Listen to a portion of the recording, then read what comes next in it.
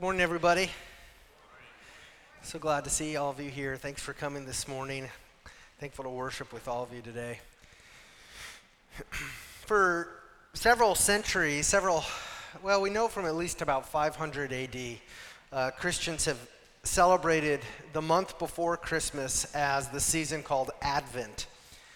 And Advent means coming.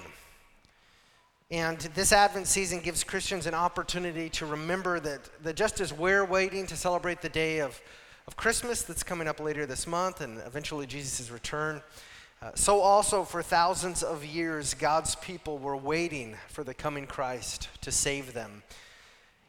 And when Paul and Barnabas and John Mark were sent off from Antioch, like we saw recently in the Gospel of Acts, they were leaving to share the good news of Christ, of his birth, of his life and death and resurrection.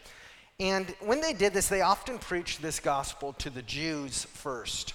And one would expect potentially all of the Jews to immediately praise God when they heard about Jesus' coming.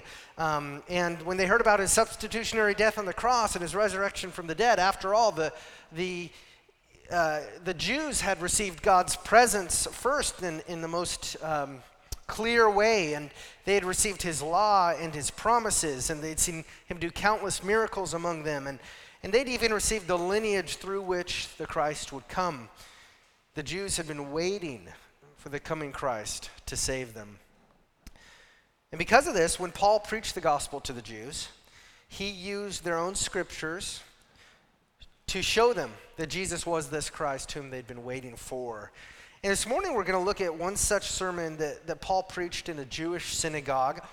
And if Paul were here with us this morning, he might preach this very same sermon to us as we are celebrating the season of Advent. So if you have your Bible with you, you can turn with me to Acts chapter 13, and we'll start at verse 13 this morning.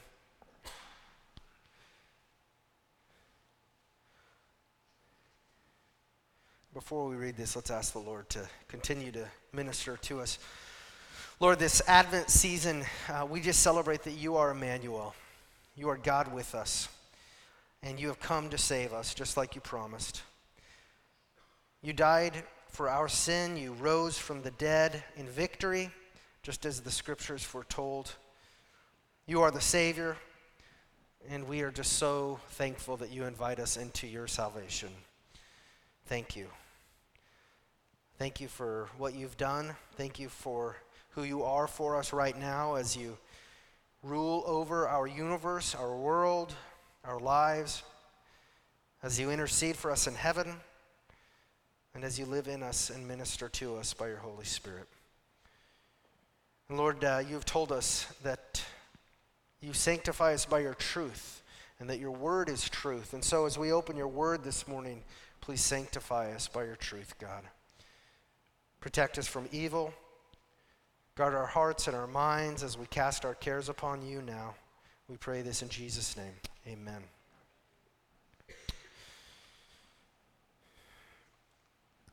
So let's take it a little bit at a time here. Acts 13, 13 to 14 says this. Now, Paul and his companions set sail from Paphos and came to Perga in Pamphylia, and John left them and returned to Jerusalem, but they went on from Perga and came to Antioch in Pisidia. And on the Sabbath day, they went into the synagogue and sat down. Okay, it's a lot of P's, a lot of funny words. I want to show this map again so we can see what we're talking about. I don't have my pointer, so they were in Salamis, then they were in Paphos, right? And now they're going from Paphos, this island of Cyprus, up to Perga in Pamphylia. And then they are in Perga just a short amount of time. We don't know much about their time in Perga. What we know is that John Mark, that was when he left Paul and Barnabas and returned home. And later we're going to read that Apostle Paul wasn't very happy about this. We don't know what happened between them, but for whatever reason, John Mark returned home. John Mark was Barnabas' cousin, and so he returned home, and Barnabas and Paul kept on going. Let me see that picture one more time. They went from Perga up to Pisidian Antioch, which is a different town than the Antioch that sent them off, okay? What's interesting about this Pisidian Antioch is this is where the Lord led Paul and Barnabas to go to next is, you don't see it on a map like that, but it was a 4,000-foot hike up in elevation. And so they're going up. They're going up into the mountains, and God has led them to this people that he wants them to preach the gospel to. And then verse 15 says this, that on the Sabbath day, in 14, they went to the synagogue there in Antioch and Pisidia. And then verse 15 says, after the reading from the law and the prophets, the rulers of the synagogue sent a message to them saying, brothers, if you have any word of encouragement for the people, say it. Okay, so Paul's going to now take this opportunity to preach the gospel to the synagogue, to the people in the synagogue. And his sermon is basically going to divide nicely into 3 sections for us. This is a long piece of scripture we're going to read, so I want to tell you what we're going to read. First of all, Paul shows the Jews how God prepared them for the coming Savior. Second, Paul shows the Jews how God provided them the Savior, Jesus. And then third, Paul shows the Jews that God now invites them to be saved by the Savior, Jesus. So we'll take that one section at a time. First, Paul shows the Jews how God had prepared them for the coming Savior. Let's read verses 16 to 25. So Paul stood up and motioning with his hand said, men of Israel, and you who fear God, listen. The God of this people, Israel, chose our fathers and made the people great during their stay in the land of Egypt, and with uplifted arm he led them out of it. And for about 40 years he put up with them in the wilderness. And after destroying 7 nations in the land of Canaan, he gave them their land as an inheritance. All this took about 450 years. And after that he gave them judges until Samuel the prophet. Then they asked for a king, and God gave them Saul the son of Kish, a man of the tribe of Benjamin, for 40 years. And when he had removed him, he raised up David to be their king, of whom he testified and said, I have found in David, the son of Jesse, a man after my heart, who will do all my will. Of this man's offspring, God has brought to Israel a Savior, Jesus, as he promised. Before his coming, John had proclaimed a baptism of repentance to all the people of Israel. And as John was finishing his course, he said, what do you suppose that I am? I am not he. No, but behold, after me one is coming, the sandals of whose feet I am not worthy to untie. So as Paul shows the Jews how God had been preparing them for thousands of years for the coming Savior, notice how he does this. He does this in a very God-centered way. Okay? Human history, he's saying, is not man-centered. It is God-centered. And so as our creator and as our author of our past and our present and our futures, we humans are created by God, we are sustained by God, and we exist for God. And so in this passage, Paul clearly describes God as the all-powerful active agent in history who has prepared the Jews and all of humanity for the coming of the Savior. So let's look again at the passage we just read, and I want you to see how God is the primary doer. God is the primary grace giver in human history. This is what he says. God chose the Jewish patriarchs. God made the Jews multiply greatly when they were in Egypt. God led them out of Egypt with his uplifted arm. God put up with them in the wilderness for 40 years. God destroyed the 7 nations in the land of Canaan. God gave the land to the Israelites as their inheritance. God gave them the judges. God gave them the kings, first Saul and then David. God is the one who brought the promised Savior Jesus through David's offspring, just as he promised. And God is the one who sent John the Baptist to the Jews to proclaim a baptism of repentance, to prepare them for the coming of this awesome Christ, whose sandals even John the Baptist was unworthy to untie. And all this happened just as God had promised in his word. So which of these things did God's people do? None of them. Okay? And that's why God is the subject of these sentences. And the people are the objects of the sentences. Now, he may have used, and obviously did in certain cases, used the Jews to participate in making his will happen, but it was God who led them to do it. It was God who gave them the will to do it, and it was God who gave them the ability to do it. So, even when the Jews didn't understand what God was doing, and even when they couldn't see how the purpose, they couldn't see the purpose behind their sufferings, the purpose behind their waiting for the Savior, even when God rebuked them for their rebellion against him, God was faithful to them because he was faithful to his promises. And he was graciously writing a story for their ultimate good and for his ultimate glory. God is the author. And he had prepared them for the coming Savior. Next, Paul explains to the Jews here in Pisidian Antioch how God had provided them the Savior in this God-man, Jesus Christ. Paul says in verses 26 to 31, "Brothers, sons of the family of Abraham, and those among you who fear God, to us has been sent the message of this salvation. For those who live in Jerusalem and their rulers, because they did not recognize him nor understand the utterances of the prophets, which are read every Sabbath, fulfilled them by condemning him. And though they found in him no guilt worthy of death, they asked Pilate to have him executed. And when they had carried out all that was written of him, they took him down from the tree and laid him in a tomb. But God raised him from the dead. And for many days he appeared to those who had come up with him from Galilee to Jerusalem, who are now his witnesses to the people." Okay, so here Paul is, I read that, but Paul was probably a lot more excited when he read it, okay? Paul gets to the heart of the good news that he wants the Jews to know here, okay? Paul tries to help them see how blessed they are and have been, that the message of salvation in Jesus was sent to them first. Okay? But just like the scriptures foretold, the Jews and their rulers in Jerusalem did not recognize Jesus as the Savior. They did not see the grace of God in Jesus. They did not see the glory of God in Jesus. They did not see Jesus in Scripture. And instead, they fulfilled God's predestined plan to condemn Jesus. And it says that they tried Jesus in several different courts. Their judges could not find Jesus guilty of anything, and certainly nothing deserving death. But the Roman governor, Pontius Pilate, was afraid of making the Jews mad. And so he ordered Jesus to be executed by crucifixion.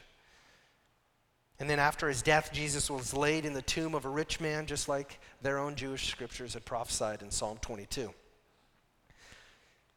And then Paul proclaims the most obvious way here that Jesus was so different than every other teacher or false prophet or self-proclaimed Messiah. In verse 30, what does Paul say happened? God the Father raised this Jesus from the dead, okay? Just as Jesus foretold. So the God of the Jews, their God, raised Jesus of Nazareth from the dead, and this is the connection he's making. Because Jesus, the one who is raised, is your God. He is the God of the Jews and of all people. And then he says, and for many days Jesus appeared to his Galilean followers, namely his apostles, who then became his primary witnesses to the world. And God used these apostles to write the letters in our New Testament, which has been handed down to us through the centuries.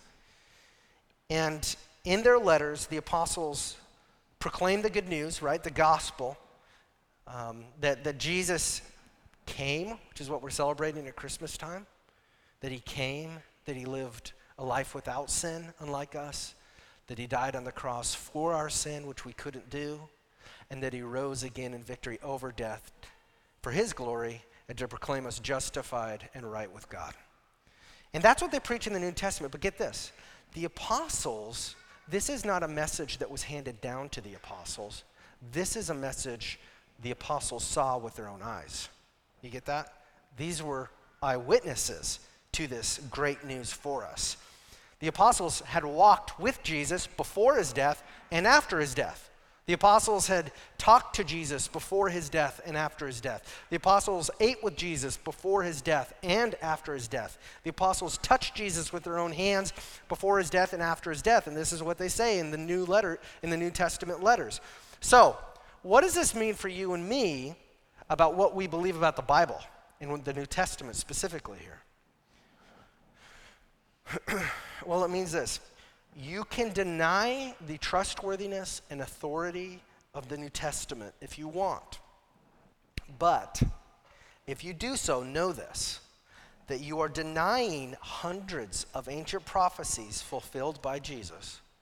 You are denying the very words that Jesus said are true.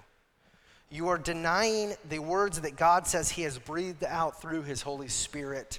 And you are denying the eyewitness testimonies of the apostles and hundreds of others who walked with and talked to and ate with and touched Jesus. You're denying that in favor of people who in the 21st century say it's not possible.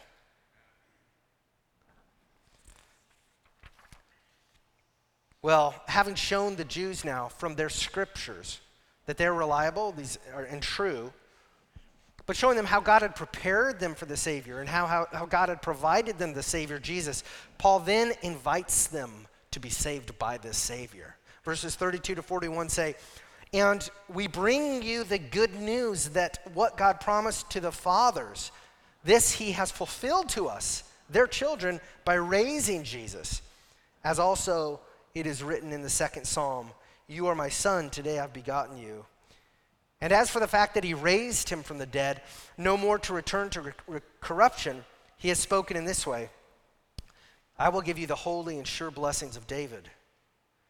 Therefore he says also in another psalm, 'You will not let your Holy One see corruption.' For David, after he had served the purpose of God in his own generation, fell asleep and was laid with his fathers and saw corruption. But he whom God raised up did not see corruption. Let it be known to you, therefore, brothers, that through this man forgiveness of sins is proclaimed to you. And by him everyone who believes is freed from everything from which you could not be freed by the law of Moses. Beware, therefore, lest what is said in the prophets should come about. Look, you scoffers, be astounded and perish. For I am doing a work in your days, a work that you will not believe, even if one tells it to you." So as Paul now invites his listeners to embrace this gospel that he's preaching, he does so by doing this. He shows them that the resurrection of Jesus is not simply a historical event that they must believe in. But more than that, it is that, but he's saying that Christ's resurrection from the dead is essential for our salvation, and it's essential for our present enjoyment of God. Notice how many times Paul repeats the reality of Jesus' resurrection in these verses as he explains the gospel to them. In verse 33, Paul says that God has fulfilled the gospel he promised to the ancient Jews by raising Jesus from the dead. In verse 34, Paul shows how God raised Jesus to be our eternal king. And in verses 35 to 37, Paul shows how through the resurrection of Jesus, God spared Jesus from experiencing bodily corruption, which sets apart Jesus from every other king who has ever lived. And so Paul is saying that the resurrection of Jesus is not something merely to believe in, but it is great news for God's people today. Okay? It is only a living, resurrected Savior who can save you and me. Now, let's think about some potential opposition to this, what we're hearing, okay? First of all, what does it mean to be saved, right? So we're talking about that. Being saved sounds so weird, it's so churchy, it's so awkwardly religious in our day and age to talk that way, right? Why do we even use words like being saved and receiving salvation? Well, we use this language because this is the language that God uses in his word. And we're not here to create new terms or to create new concepts. We're simply here to proclaim God's terms and God's concepts, right? And that being said, because there are some confusing words and terms, we want to do the best we can to explain the terms that God wants us to know. And this is why it's really important to read the Bible for all of us, so that we can understand what God means and why we need him and who he is and what he's like. Okay, so, all right, I could also hear people saying, okay, so being saved and resurrection and salvation are terms that God uses in his word. Why does that matter to me? These are just, I've talked to neighbors who've said, these are just really old concepts that were used by people who were much more primitive than us 2,000 years ago. Well, we could make the argument real quickly that we're really not that much better off than people were 2,000 years ago, but I'm not going to go there. What I would say is this: if that's what you're thinking, then you must stop and remember who you're talking about. God, the creator of the universe. So yes, for human beings, 2,000 years seems like a long time. But what is 2,000 years for a God who has existed farther back in time than our brains can fathom, and who will exist farther forward in time than our brains can fathom, and in dimensions that our brain cannot fathom? 2,000 years pass while God blinks his eyes. Okay? And there's a faulty way of thinking in our day that assumes that because a concept is old means that it probably isn't true. And that's ridiculous. That's a foolish thought that finite, limited, and arrogant humans have created. Jesus Christ says this: I am the same yesterday and today and forever. And Jesus' word, the Bible, is an eternal word. It is the same yesterday and today and forever. That is why ideas like salvation and resurrection, propitiation, though old concepts, are just as relevant to us today as they were 2,000 years ago. Now, why does it matter so much to Paul that we embrace this truth of a resurrected, living, and reigning Jesus? Because only a resurrected, living, and reigning Savior can save you in the way that you need to be saved most. In verses 38 to 39, Paul fleshes this out, and he tells you about why you need this salvation that Jesus is offering to you. First, he says this: because only through this Savior Jesus is forgiveness of sins available. And second, because only by this Savior Jesus are people freed from everything from which the law of Moses could not free them. So let's take those one at a time. First, only through this Savior Jesus is forgiveness of sin available. So Paul's not talking about a temporary forgiveness of sin that comes and goes and must continually be reapplied to a person. No, Paul is describing a forgiveness of sins that is once and for all time available in Jesus because of his awesome death and resurrection. And Paul's Jewish audience, when they heard this, would have been astounded by this concept.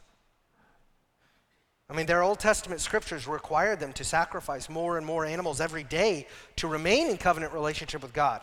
And God says that without the shedding of blood, there is no forgiveness of sins. And so Paul is now telling the Jews, you guys, we don't need to kill and sacrifice any more animals to maintain relationship with God, because God sent his own perfect son, Jesus, to be killed for us, for all our sin, for all time, so that we can always be in friendship with God. Wow. That's an amazing, mind-blowing concept to them. And just like the Jews to whom Paul was preaching, God wants you to know this and me to know this. You need your sins to be forgiven if you want to be friends with a holy and awesome God.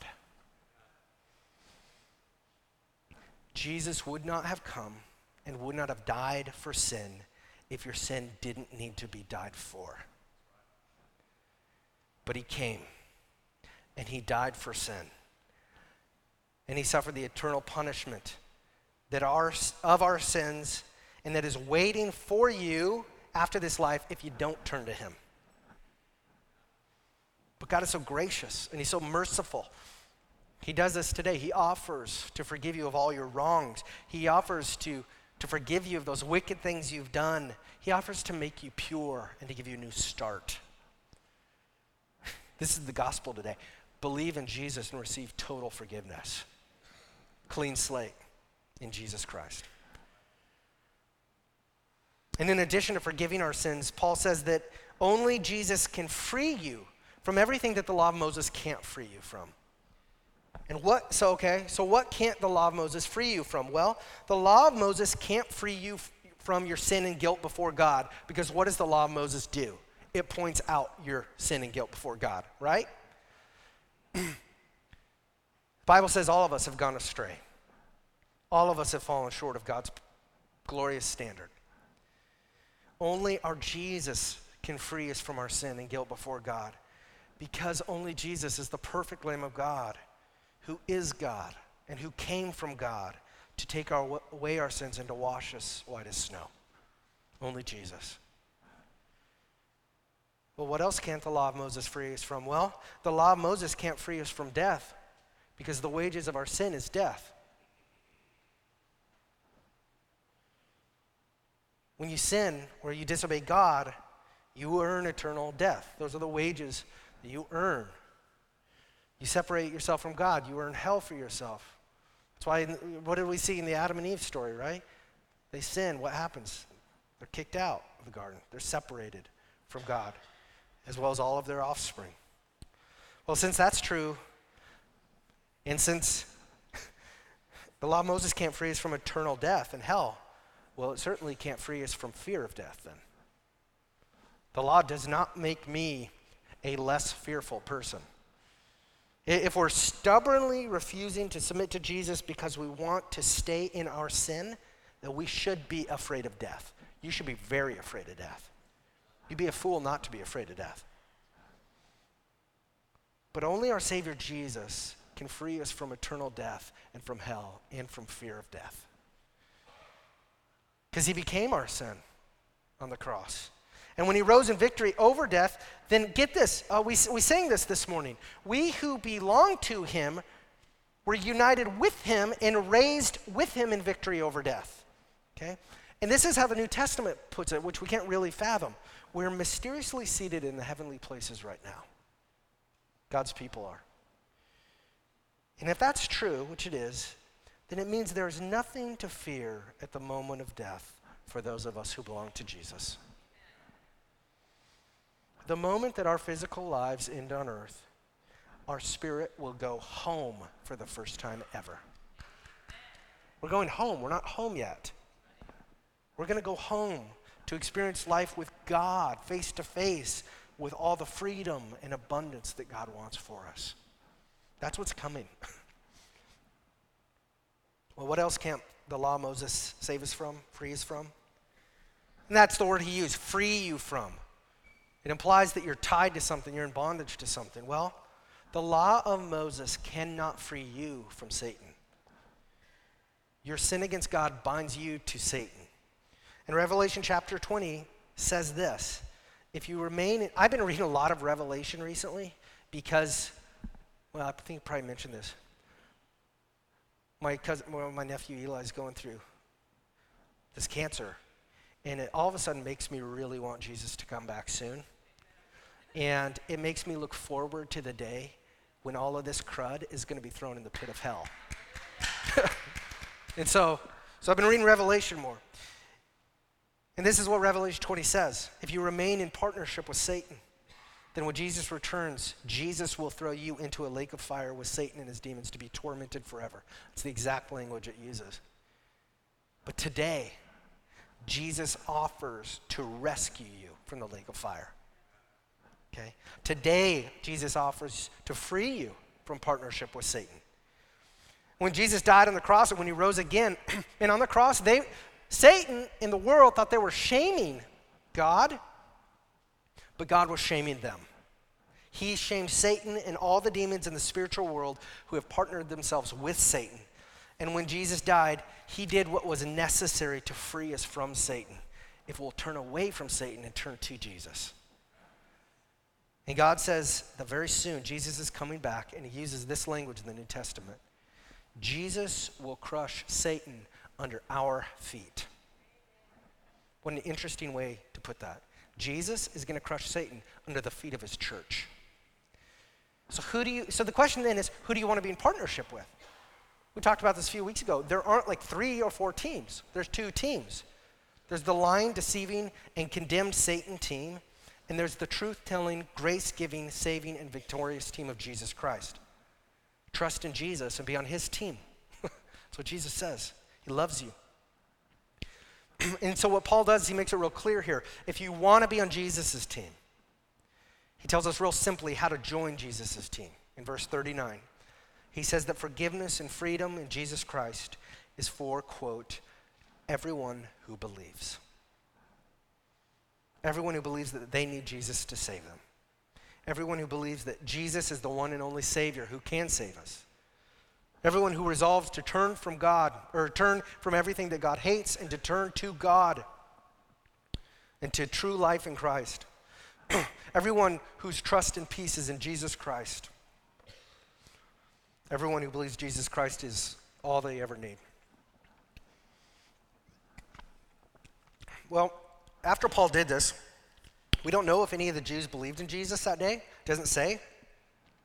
But look at how they responded to the proclamation of the gospel. Verses 42 to 43 say this. As they went out, the people begged that these things might be told them the next Sabbath.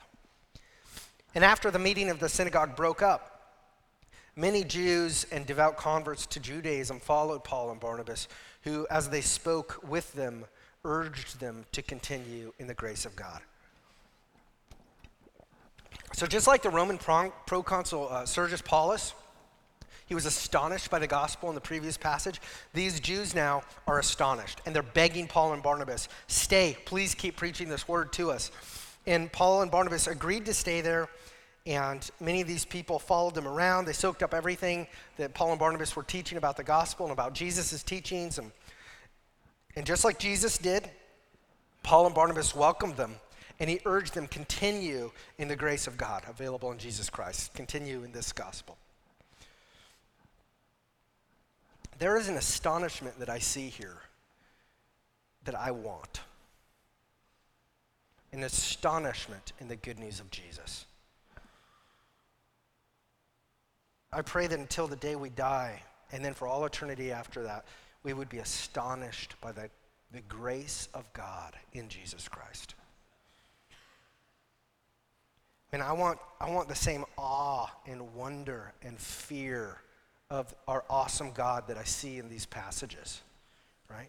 I want to be thankful every day for everything God has saved me from, and I want to be thankful for everything God has saved me to himself, to real peace, not something I'm trying to conjure up in my mind, to real safety in Jesus, to real future hope in Christ, to real reconciliation with my God, my high priest who beckons me to come into his throne room to receive grace and mercy in my time of need.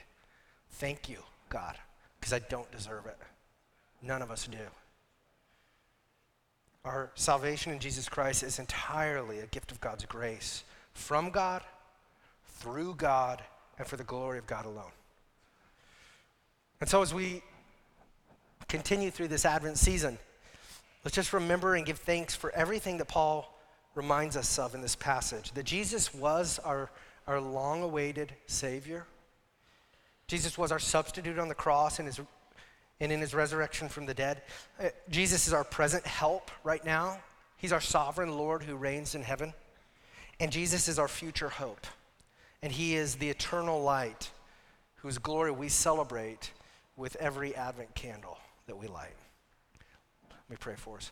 Lord Jesus, thank you for this word, this great gospel of your grace. You're so gracious, Lord. Please turn us to you, turn our hearts to you, turn the hearts of our loved ones and our neighbors and those we come across who don't know you, turn their hearts to you. Thank you for your forgiveness, God, not just for our past sins, but for our present and future sins. May we not use our forgiveness And your grace is an excuse to continue in sin, but maybe the fuel that drives us on to pursue holiness and repentance from sin. For the glory of your name, God, and for our true enjoyment of you. We love you. We want to just celebrate and worship you well this Advent season. We pray this in Jesus' name. Amen.